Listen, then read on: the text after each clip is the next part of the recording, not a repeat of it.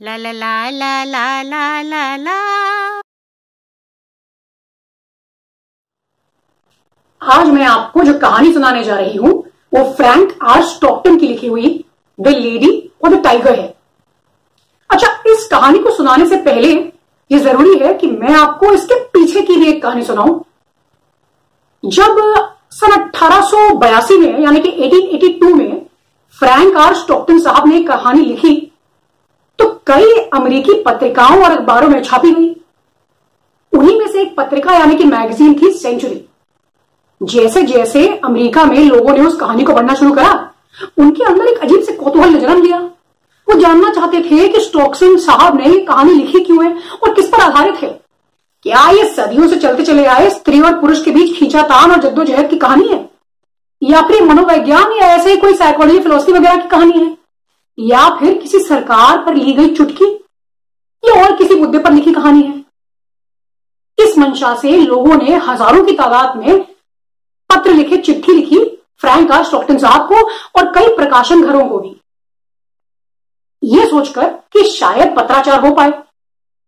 मगर Frank are Stockton साहब मजे हुए खिलाड़ी थे। अरे मजाल कि उन्होंने एक भी पत्र का जवाब दिया हो।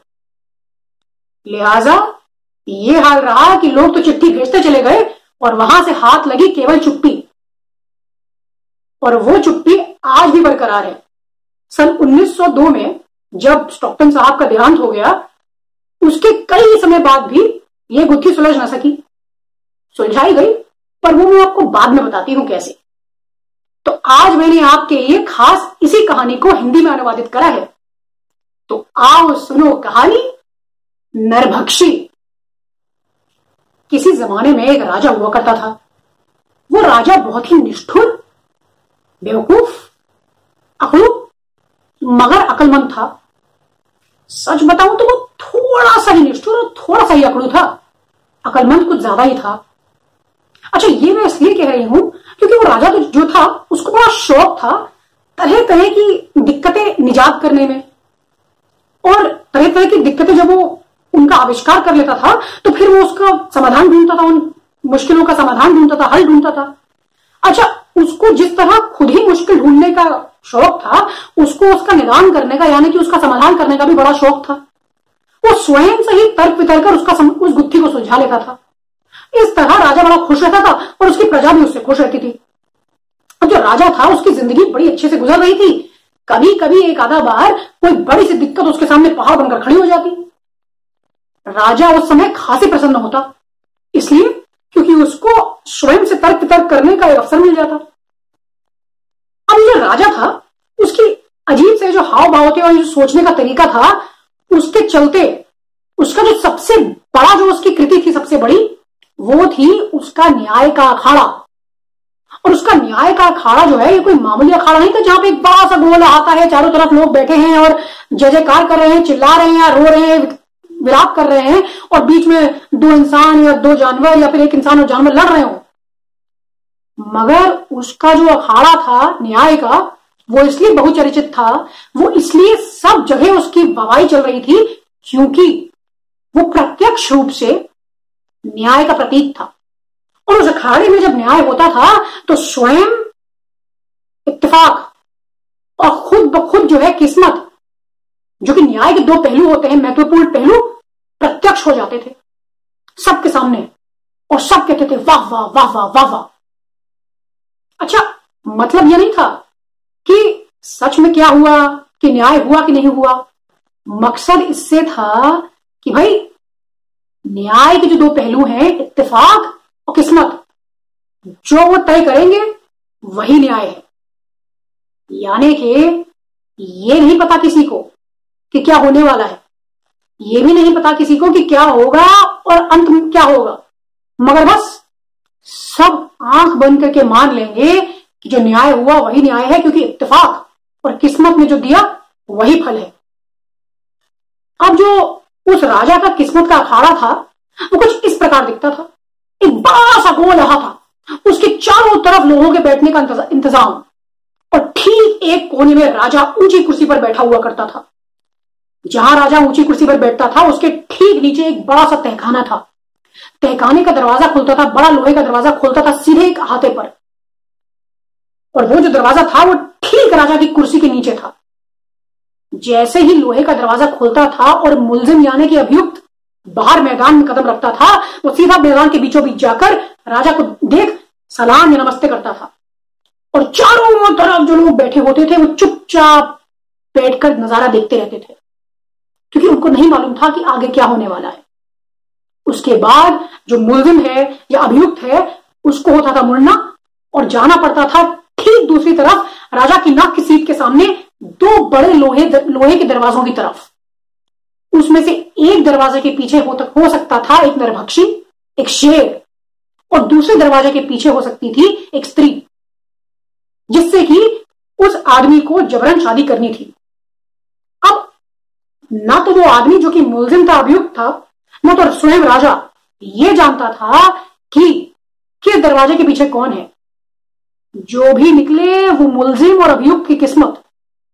वहां मौजूद लोग वो भी नहीं जानते थे कि अगले ही पल क्या होने वाला है।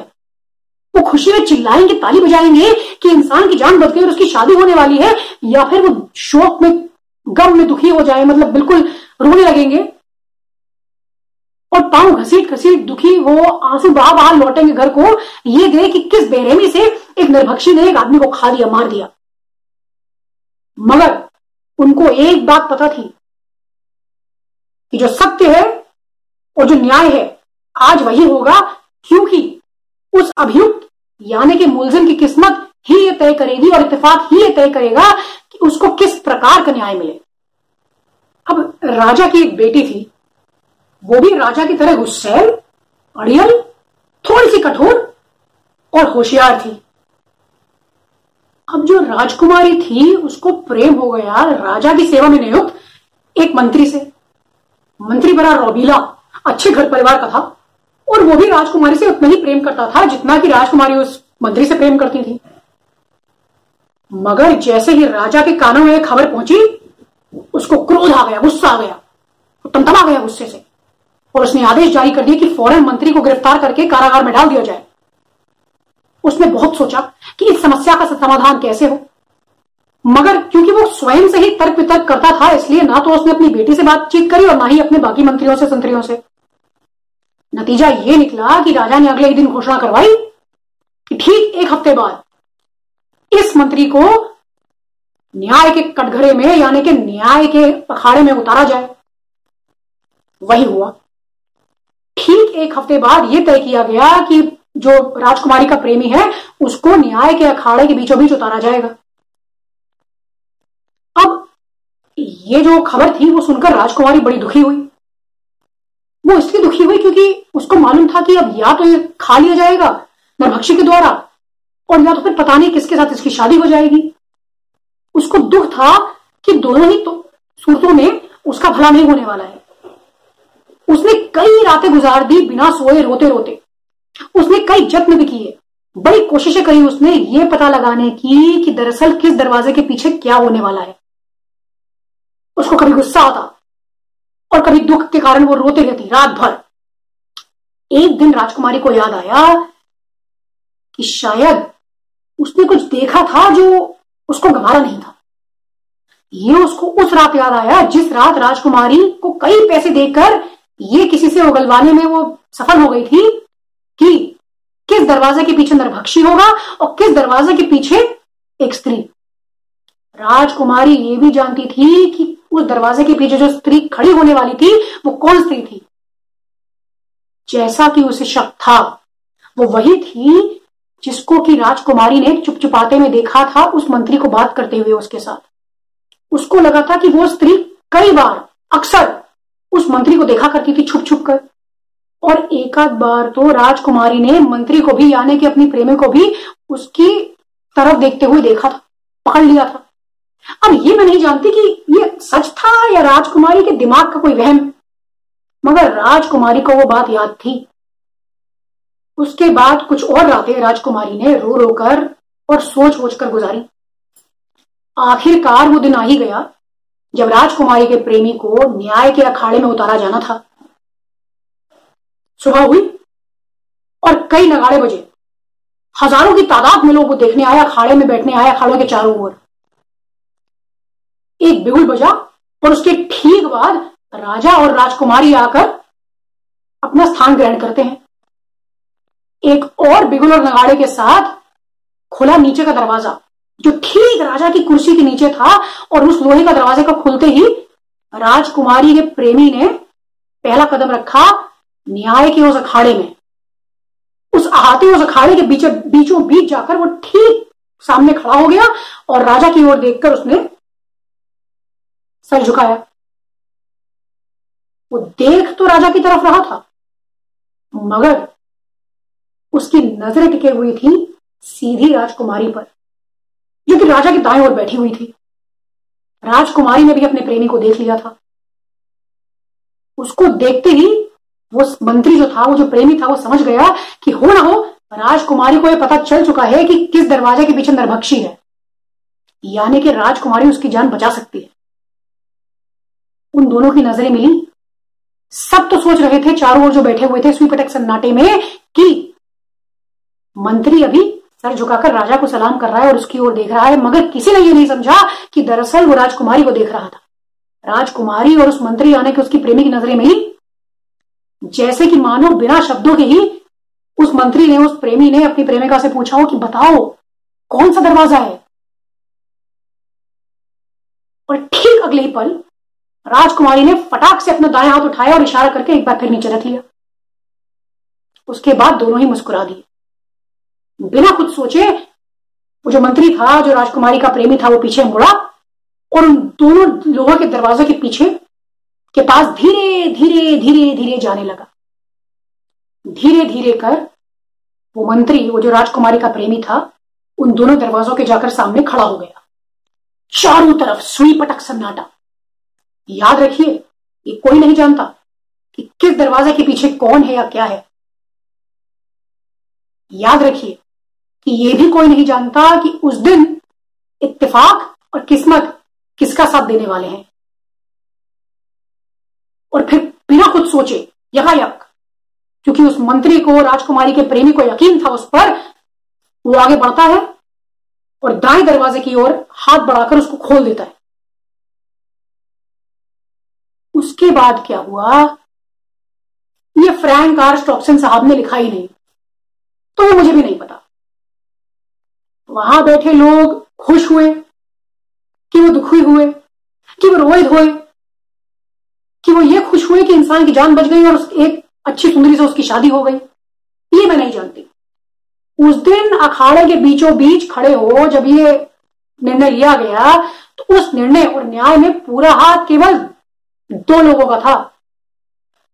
न्याय का जो कारक थे वो थे इत्तेफाक और दूसरी किस्मत। अब आप सोचेंगे कि मैंने कहानी को ऐसे मोड़ पर लाकर रोक दिया। दरअसल मैंने नहीं, फ्रैंक आर स्टॉक्टन साहब ने। आप सोच के देखिए कि उस आदमी ने जो दरवाजा खोला दाएं ओर वाला, उसमें क्या निकला, नरभक्षी या वो स्त्री। मगर याद रखिएगा, आप होकर मत सोचिएगा, आप राजकुमारी होकर सोचिएगा, तो ही पता लगा पाएंगे। अच्छा, अब सुनिए कहानी के बाद की कहानी। अब जब कई लोगों ने पत्राचार करा, उनके साथ पत्र लिखे बल्कि फ्रैंक आर स्टॉक्टन साहब को, और ऐसे मुकाम पर लाकर उन्होंने कहानी छोड़ दी, खत्म कर दी, तो सबने पूछा कि भाई कुछ तो बताइए। तो उन्होंने एक और कहानी लिखी।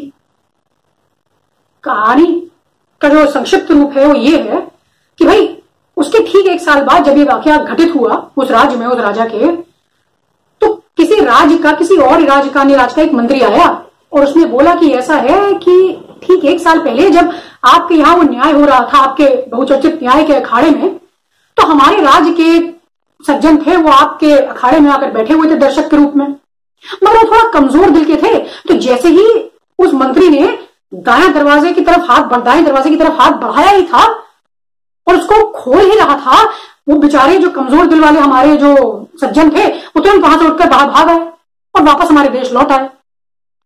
उसके बाद जब उन्होंने हमें वाकया बताया, हम लोग को बड़ा कौतूहल है कि भाई आखिर मंत्री ने चुना जो दरवाजा था, दायां दरवाजा, उसके दरवाजे के पीछे से क्या निकला, नरभक्षी या फिर स्त्री।